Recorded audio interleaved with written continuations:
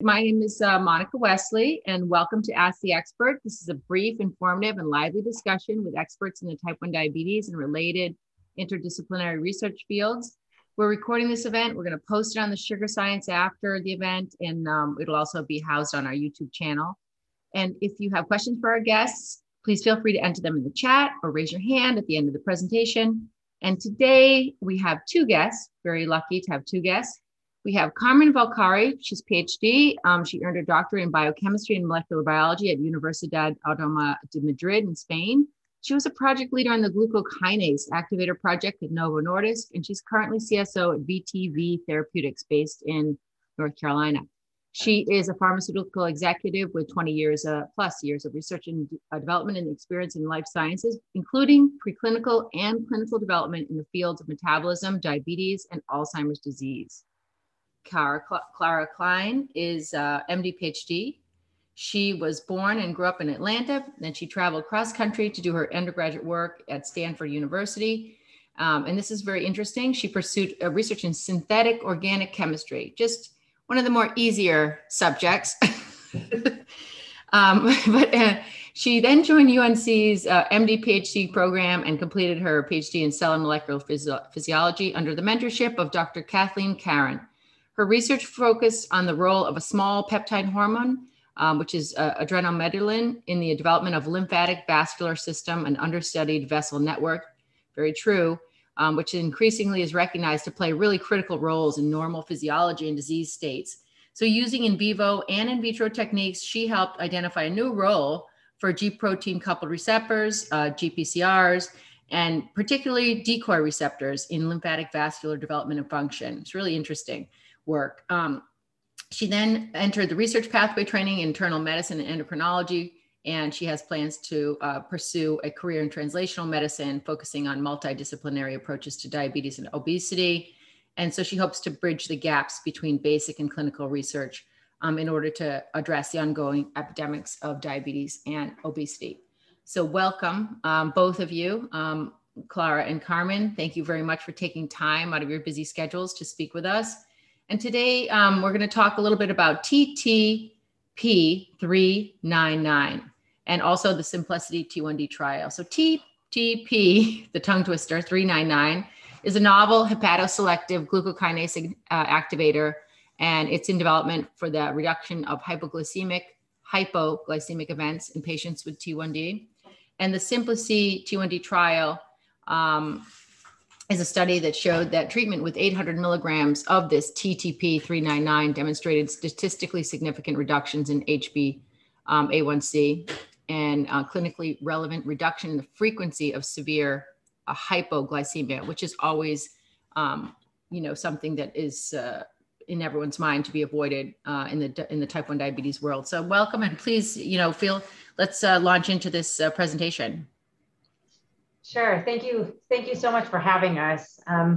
Like we just heard, my name is Clara Klein. I'm an endocrinology fellow and a member of the physician scientist training program at UNC Chapel Hill. And I'm really thrilled and lucky to be part of the team that's helping develop TTP399. And I'm delighted to be here today with Carmen to talk to you about hepatoselective glucokinase activation for the treatment of type 1 diabetes. Some of the data that I'll present today were previously published in the April 2021 edition of Diabetes Care. And so while I will talk about how we think this drug works and what we've previously shown, I'll try and highlight why we're so excited about the potential of glucokinase activation and TTP399 in particular for the treatment of type 1 diabetes. I have to admit that as a young endocrinologist and a clinician scientist, I found it somewhat stunning that despite how much knowledge we've gained and how much technological advances we've made, there's still so much to learn and so much to do to improve the care of our patients with type 1 diabetes. Despite truly revolutionary therapies for the treatment of type 2 diabetes, treatment for type 1 diabetes remains almost universally insulin alone.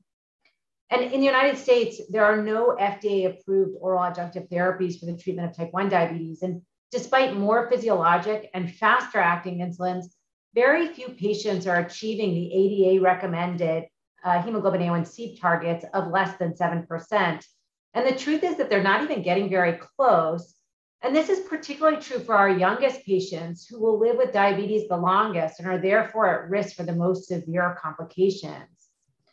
But maybe even more interesting, despite all of these advances, some of the more severe and acute and preventable complications of type 1 diabetes, including diabetic ketoacidosis and hypoglycemia, are increasing. And so you can see here in the graph in the middle that there's been a sharp increase in the incidence of diabetic ketoacidosis hospitalizations in the last decade. And that's also true for hypoglycemia.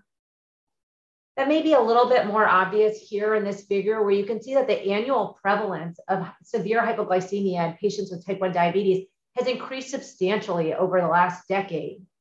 So much so that the Endocrine Society, among other drug agencies, are identifying reducing hypoglycemia as a strategic priority and really a primary area of concern. And yet, despite all of this interest, there are no therapies available that protect against these events. To date, most, if not all, of the adjunctive therapies tested in patients with type 1 diabetes may improve glycemic control, but they do it at the expense of increased hypoglycemia and ketosis. For example, the SGLT2 inhibitors or the GLP-1 receptor agonists when tested in patients with type 1 diabetes. So there remains a very clear unmet need to identify therapies adjunctive to insulin that improve glycemia to prevent those long-term microvascular events, our poor outcomes, and also to without increasing these acute severe events like ketosis or hypoglycemia. But if we get a little bit greedy, if we move a step further, if we could identify an adjunctive therapy that protects against these complications while improving glycemia, it would mark a very significant advance for the treatment of diabetes. And so what I hope to convey to you today is that we see real potential for glucokinase activation for the treatment of type 1 diabetes, not only to improve glycemic control, but to provide some protection against hypoglycemia and ketosis. So how does TTP-399 work? So TTP-399 works on glucokinase, and glucokinase is the enzyme that catalyzes the first step of glucose metabolism or glycolysis in both the liver and the pancreas. Glucokinase has unique properties that allow it to act as a molecular glucose sensor. Specifically, the kinetics of glucose binding is different than for other hexokinases, such that it binds glucose at a much higher concentration. And that glucose binds glucose at a much higher concentration is important because in the pancreas, glucokinase activity leads to insulin secretion. So glucokinase activity really should only occur during periods of hyperglycemia. A second key property is that glucokinase is not inhibited by downstream products like glucose 6-phosphate, such that it continues to be active as long as glucose concentrations are high enough. Again, insulin should be secreted during periods of hyperglycemia and should only stop when that hyperglycemia has resolved. There is also strong genetic evidence that supports glucokinase's central role in glucose homeostasis, as both activating and inactivating mutations have been described that lead to dysglycemia. Particularly relevant to our discussion, inactivating mutations in glucokinase lead to heritable forms of diabetes like MODY2. And so it's not terribly surprising that glucokinase has long been a therapeutic target of interest for the treatment of diabetes. But development of glucokinase activators has been stymied, as you can imagine, because of unfettered activation of glucokinase within the pancreas, which leads to insulin hypersecretion and hypoglycemia. And as we've discussed, hypoglycemia is one of the major problems of adjunctive therapies, particularly in patients with type 1 diabetes. Hepatic glucokinase, however, has several properties that differentiate it from pancreatic glucokinase. First, hepatic glucokinase has a unique interaction with glucokinase regulatory protein, or GKRP. During periods of euglycemia, GKRP binds glucokinase and sequesters it within the nucleus. During periods of hyperglycemia, glucose binds glucokinase, and glucokinase undergoes a conformational change, which dissociates from GKRP, and GK moves into the cytosol and allows glucose metabolism through glycolysis. Secondly, whereas pancreatic glucokinase is constitutively active, glucokinase expression in the liver is insulin dependent. So in type 1 diabetes, where portal vein concentrations or the portohepatic insulin gradient is low, it's expected that GK expression and GK activity is also low. And so if we can selectively restore glucokinase within the liver in people with insulin deficiency, we may have a unique opportunity to improve glucose homeostasis without leading to insulin hypersecretion and hypoglycemia. So TTP-399 is a small molecule glucokinase activator that activates glucokinase within the liver, but has no activity within the beta cells of the pancreas. Importantly, TTP-399 does not interrupt the GK and GKRP interaction. And so it maintains physiologic control of glucokinase and only promotes activation during periods of hyperglycemia. TTP-399 has been tested in patients with type 2 diabetes and demonstrated to have a favorable safety profile without hypoglycemia and a significant improvement in glycemic control over a period of 6 months. Prior to Simplicity-1, no glucokinase activator had been tested in people with type 1 diabetes. So we don't need to spend too much time talking about the study outline for Simplicity-1, but I do think that it's really important to understand that Simplicity-1 followed an aggressive treat-to-target design, such that patients that were randomized had to achieve a target of 80 to 130 milligrams per deciliter fasting prior to randomization to TTP-399 or placebo. During the study, there was insulin adjustments frequently to target, again, a fasting plasma glucose of 80 to 130 and a post-meal plasma glucose of less than 180 and a peak of 200 mg per deciliter. So this is very tight control. And this was targeted in both arms, and it was blinded. And so any improvements in glycemia above placebo was seen on top of this intensive treat-to-target adjustments in insulin. So as we talked about, these data have been published in Diabetes Care. And so I'll just briefly run through the key study findings and then talk about the things that we're looking to in the future. First, there was a statistically significant reduction in hemoglobin A1C, again, on top of this aggressive treat-to-target design. And this was also represented in a 2-hour increase in time and range relative to placebo in patients on TTP-399. Total daily insulin dose was also numerically reduced relative to baseline. And I think that this piece of data is some of the most convincing that we have. So I'll just kind of walk you through this figure. So this is a plot of change in insulin against change in total insulin. And so if you go on the y-axis, it says change in hemoglobin A1C. And you can see that if you go down, you have improvements in hemoglobin A1C, they're going down. And if you increase hemoglobin A1C, glycemia is getting worse. And the same is for on the x-axis is insulin. If insulin is decreased, you go to the left. And if insulin is increased, you go to the right. And so in placebo, patients randomized to placebo, and these are these orange circles here, you can see what you would expect. If you reduce insulin, so insulin goes down, glycemia gets worse, hemoglobin A1C goes up. If you increase insulin, the glycemia gets better, and you have a decrease in hemoglobin A1C. In this quadrant here, where we're reducing insulin and we're also seeing improvements in glycemia, this is dominated by these blue triangles, which are the patients that were randomized to TTP-399. So they're having improvements in glycemia even though their insulin is going down. Again, really highlighting that we think that TTP-399, and the evidence shows that TTP-399 is improving glycemia and allowing patients to reduce their insulin doses. More importantly, there were no detrimental safety signals that were seen across multiple parameters. And this really stands in distinct contrast to other agents that have been tested in type 1 diabetes, including SGLT2 inhibitors and GLP-1 receptor agonists. So like I said, overall, the treatment emergent adverse events were similar between the groups, but we did note a numerical reduction in hypoglycemia and ketosis. And this is kind of the start of one of the reasons why we're so excited about these agents. Post hoc analysis revealed a statistically significant 40% reduction in hypoglycemia events in patients randomized to TTP-399, and that's represented here.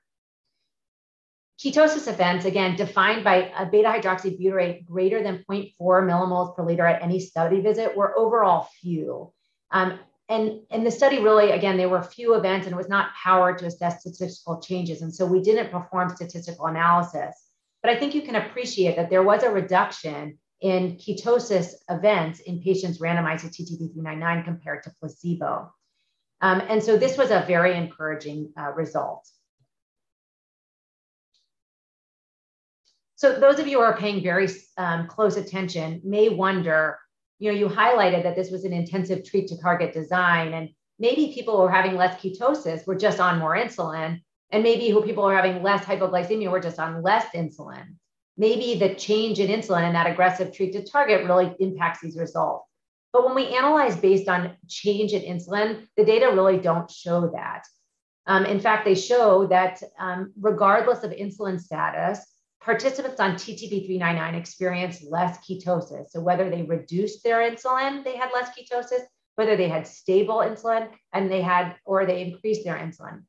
And that's really also true for hypoglycemia. As you can see, at every, whether they reduced or had stable insulin, they had lower amounts of hypoglycemic events.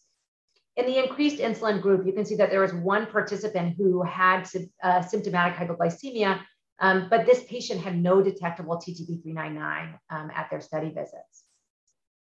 So I think, again, this is really encouraging data, but when I look at this again, this is just a representation, another representation of that cross that I showed you earlier. What I think is incredibly impressive when you look at it another way is that in participants randomized to TTB-399 who reduced their insulin, so 15 participants reduced their insulin, 67% of them also improved their hemoglobin A1C. And despite having less insulin on board and better glycemia, they had less ketosis events and less hypoglycemia.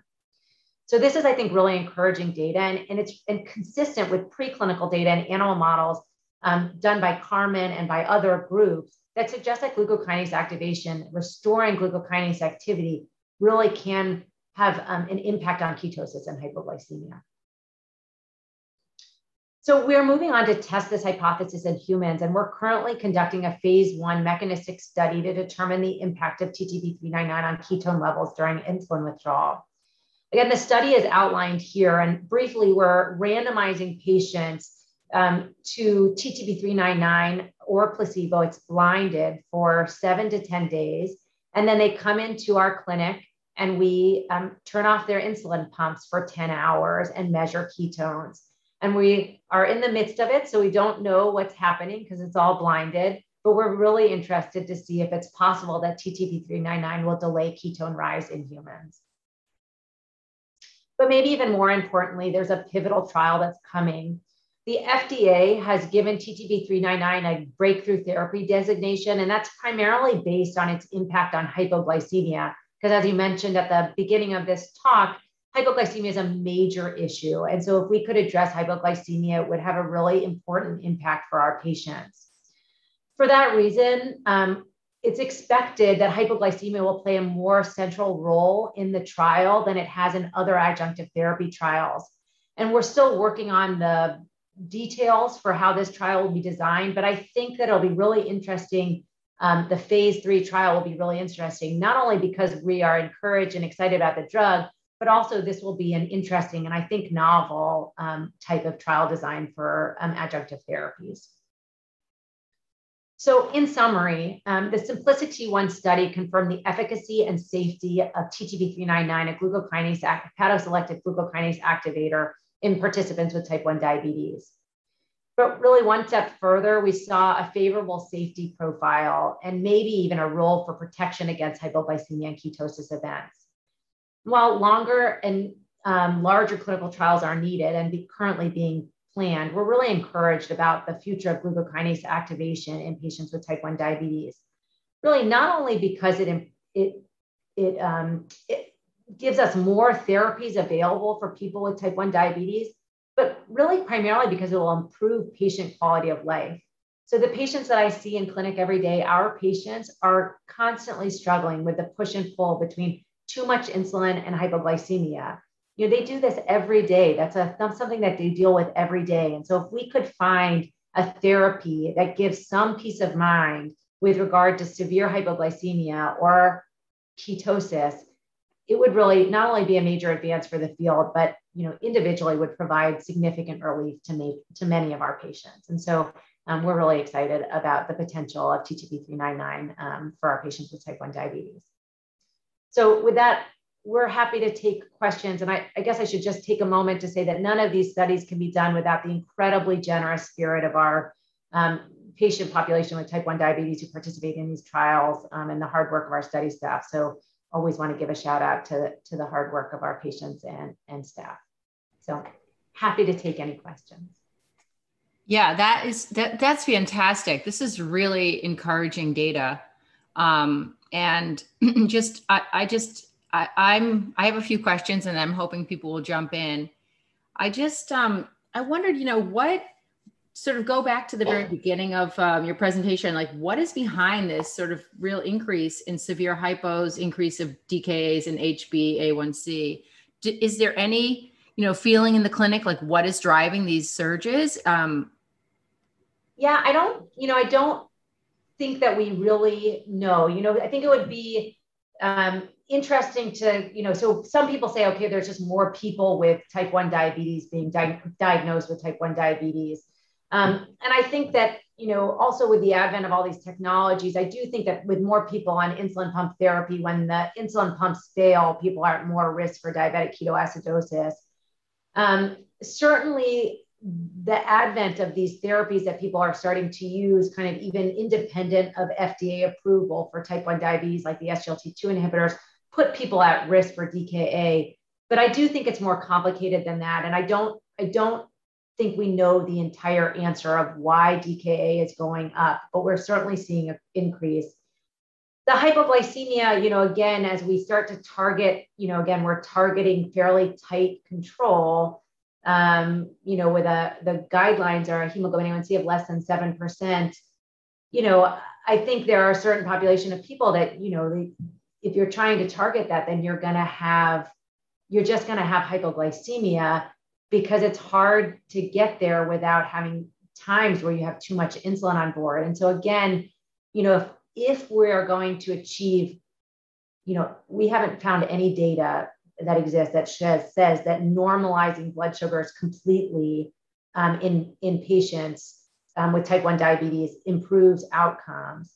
But we've never had anything that allows us to get there without hypoglycemia. And so I don't, these new technologies and the advent of new therapies like TTP-399 may allow us to see, do we reduce macrovascular outcomes by getting people to a hemoglobin A1C of 5.8% without hypoglycemia? Yeah, no, it sounds like the TTP-399 sort of rounds out the profile on both ends, right? I mean, you're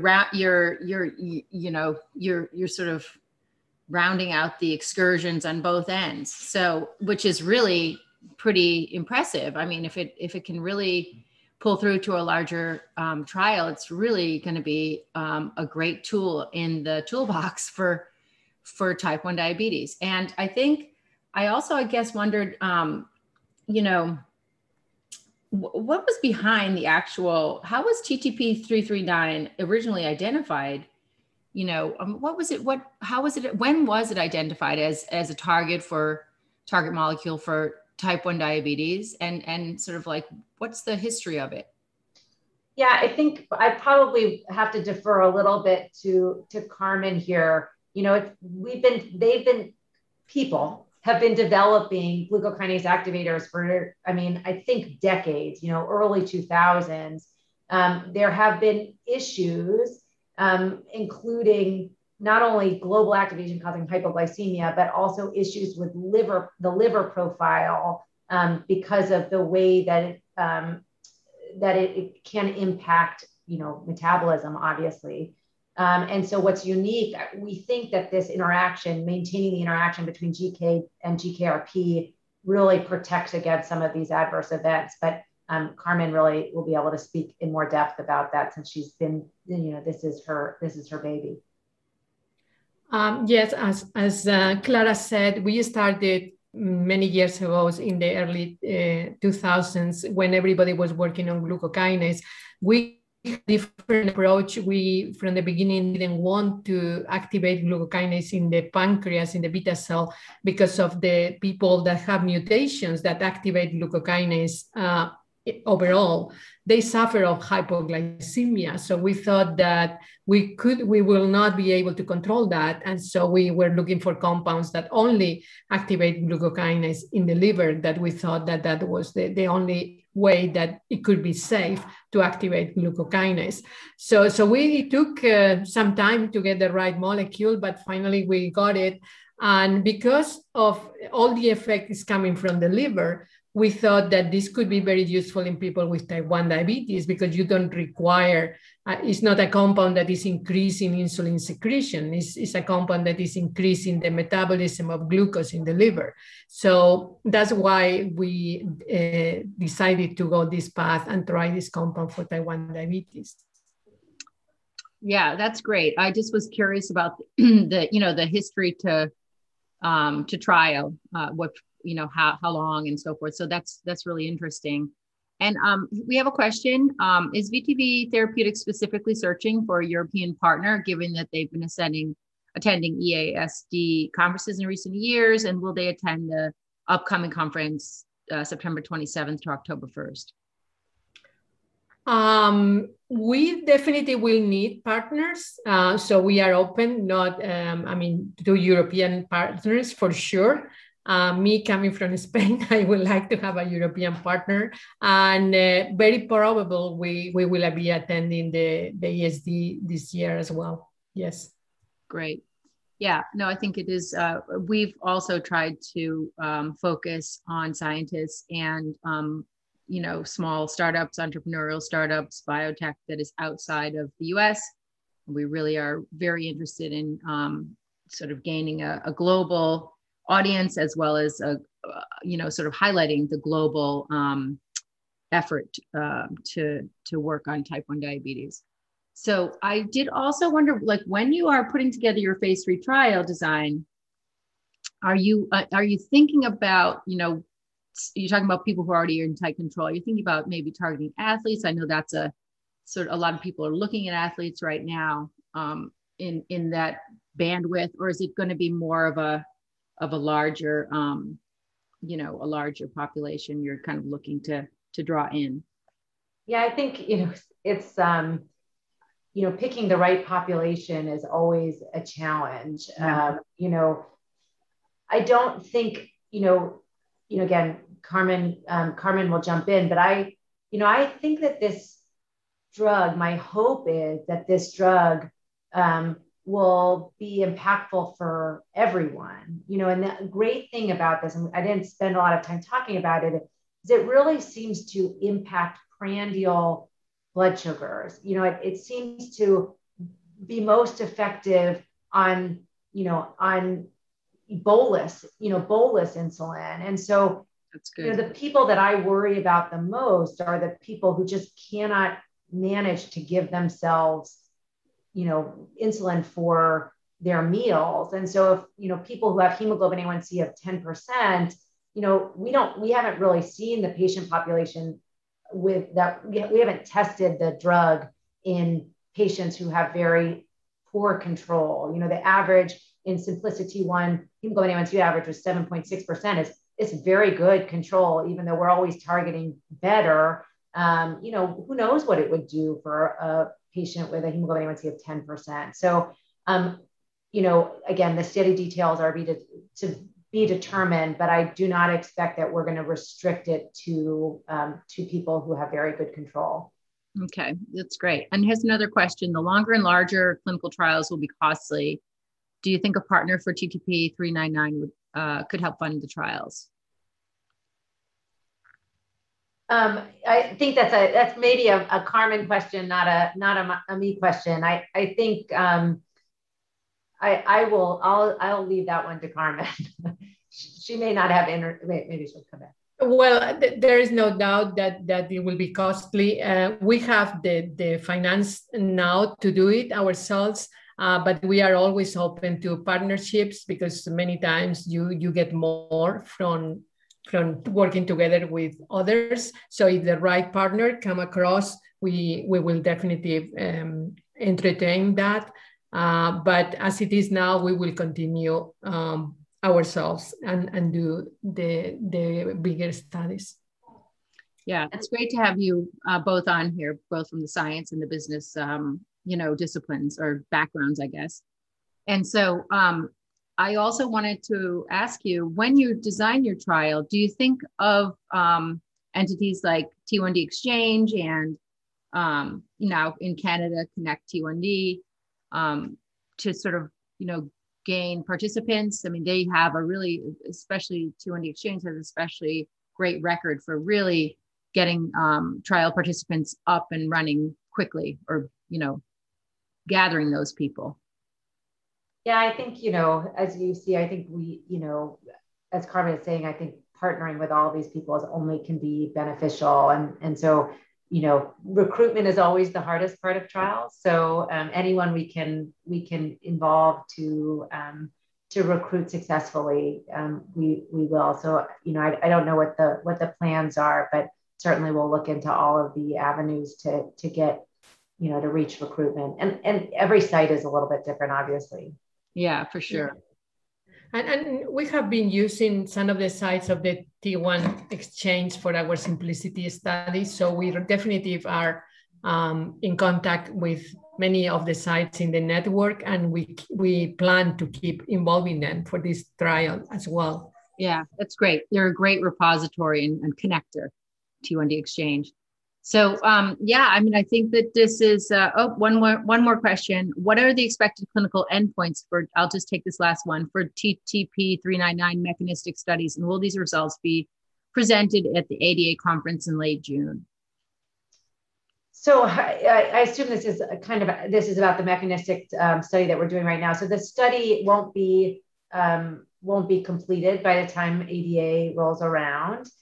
So the study endpoints are currently our increase of ketones by a certain percent, or an absolute amount.